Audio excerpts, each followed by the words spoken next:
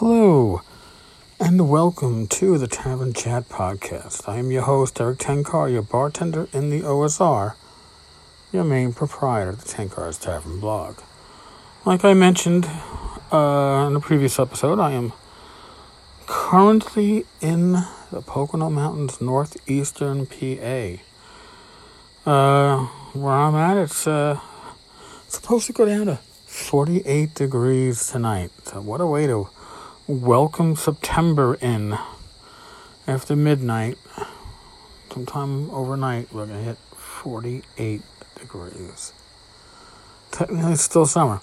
Now, of course, me being who I am, I'm sitting on the back porch in my shorts and t-shirt, and it's probably, I don't know, I want to say 55, 54 right now.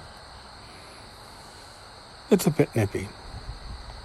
I don't know if you can hear all the insects and wildlife in the background, but it certainly makes it an easier way to sleep.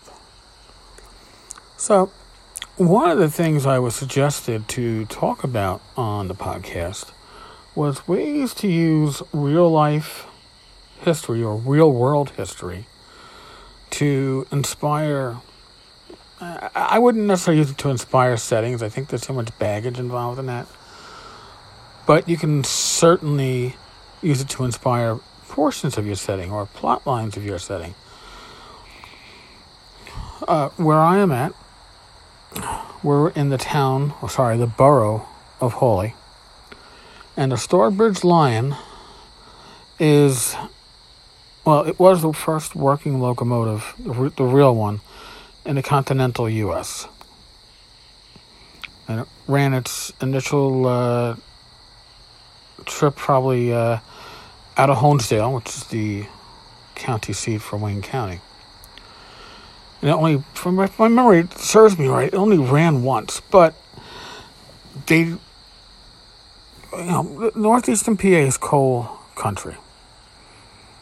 And prior to putting in the gravity rail, I'll explain that in a second, coal came out of the mountains, of the Pocono Mountains, and it was taken down by canal. And it was a laborious process. And then they built the gravity railroad, and that gravity railroad is pretty much what it sounds like.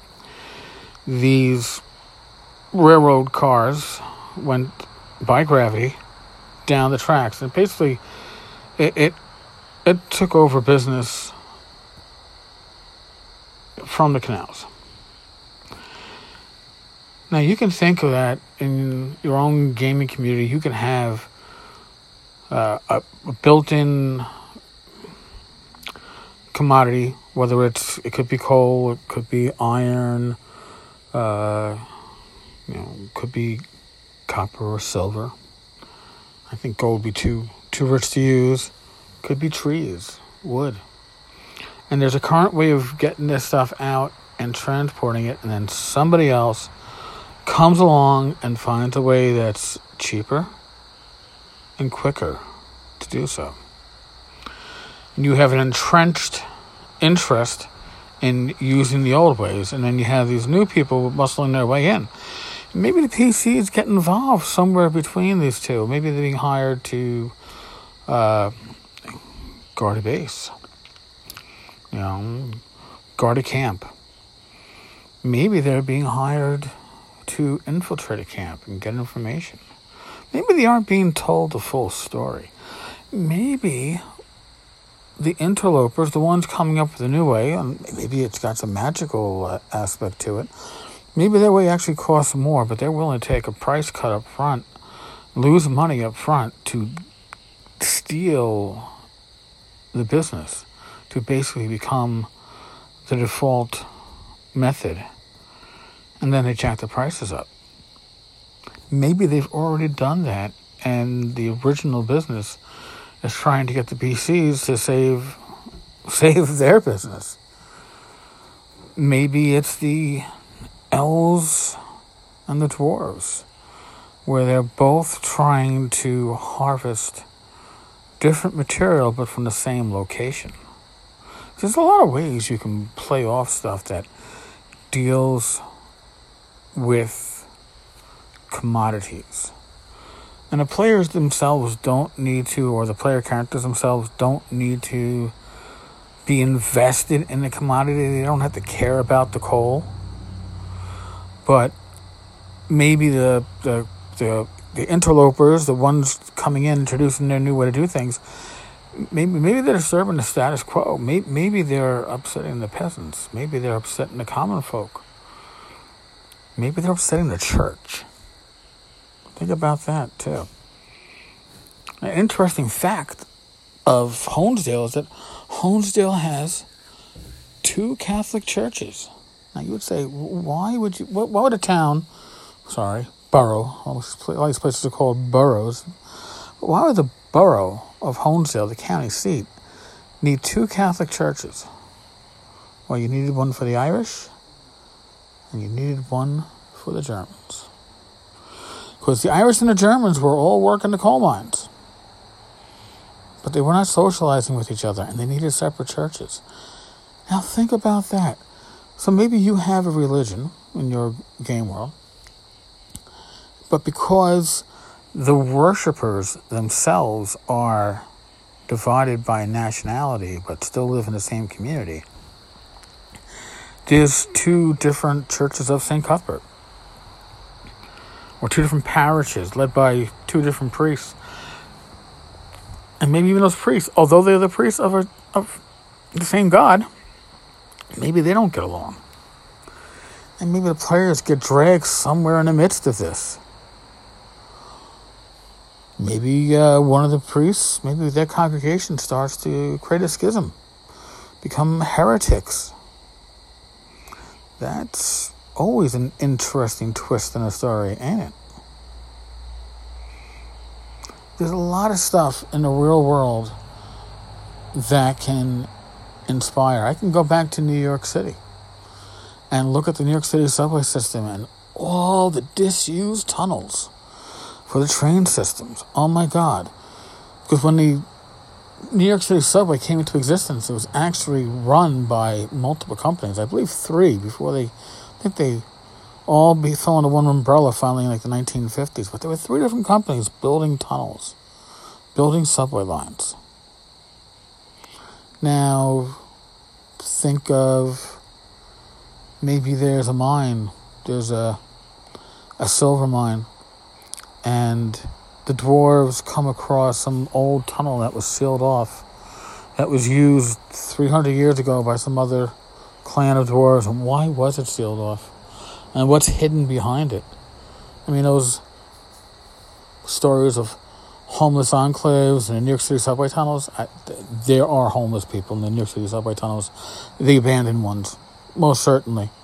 But they're not a whole huge community. But maybe, what if there was? They'd probably be undead or something like it. Maybe they'd be insane. This again, look at your community. Look at the history of your community for inspiration. You don't always have to go back very far to find little weirdness or little quirks that you can take and borrow and get inspired from. You know, if you go to Carbondale here in the Pocono Mountains, they still have fires burning in their coal mines. Long abandoned coal mines, these fires have been burning for decades and decades. If you can't tell me there's an inspiration in having a area of your world where the smoke from these coal mines are still permeating the ground and coming up once in a while, and the ground suddenly gives way in some areas, and somebody talks about how half their farm got sucked into the ground. Maybe it's an abandoned mine. And what's going on down there? What's causing that to happen? Why is stuff collapsing? And if it is, can the players, the PCs, can they enter that way? Again, there's inspiration to be had in the history around you. All you got to do is look. All you got to do is look. Most communities, Most counties have a historical society. Dig into it. You might find feuds that you can use. Maybe a weird invention. Just dig. Doesn't take too much. And with the internet, your digging is pretty easy. A lot of these historical societies have resources online. So that's today's episode. Again, I'm literally chilling on the back porch. I'm going to come in from this, have a couple of beers, a few snacks, and put my head down. And sleep the sleep of the innocent. Not that I'm innocent, but when I'm up here, I feel innocent. I feel cleansed from the sins of urban living. All right, folks. On that note, I'm going to bid thee all adieu. Be safe, be well. God bless. Roll those dice. And I will talk with you all tomorrow. Later, folks.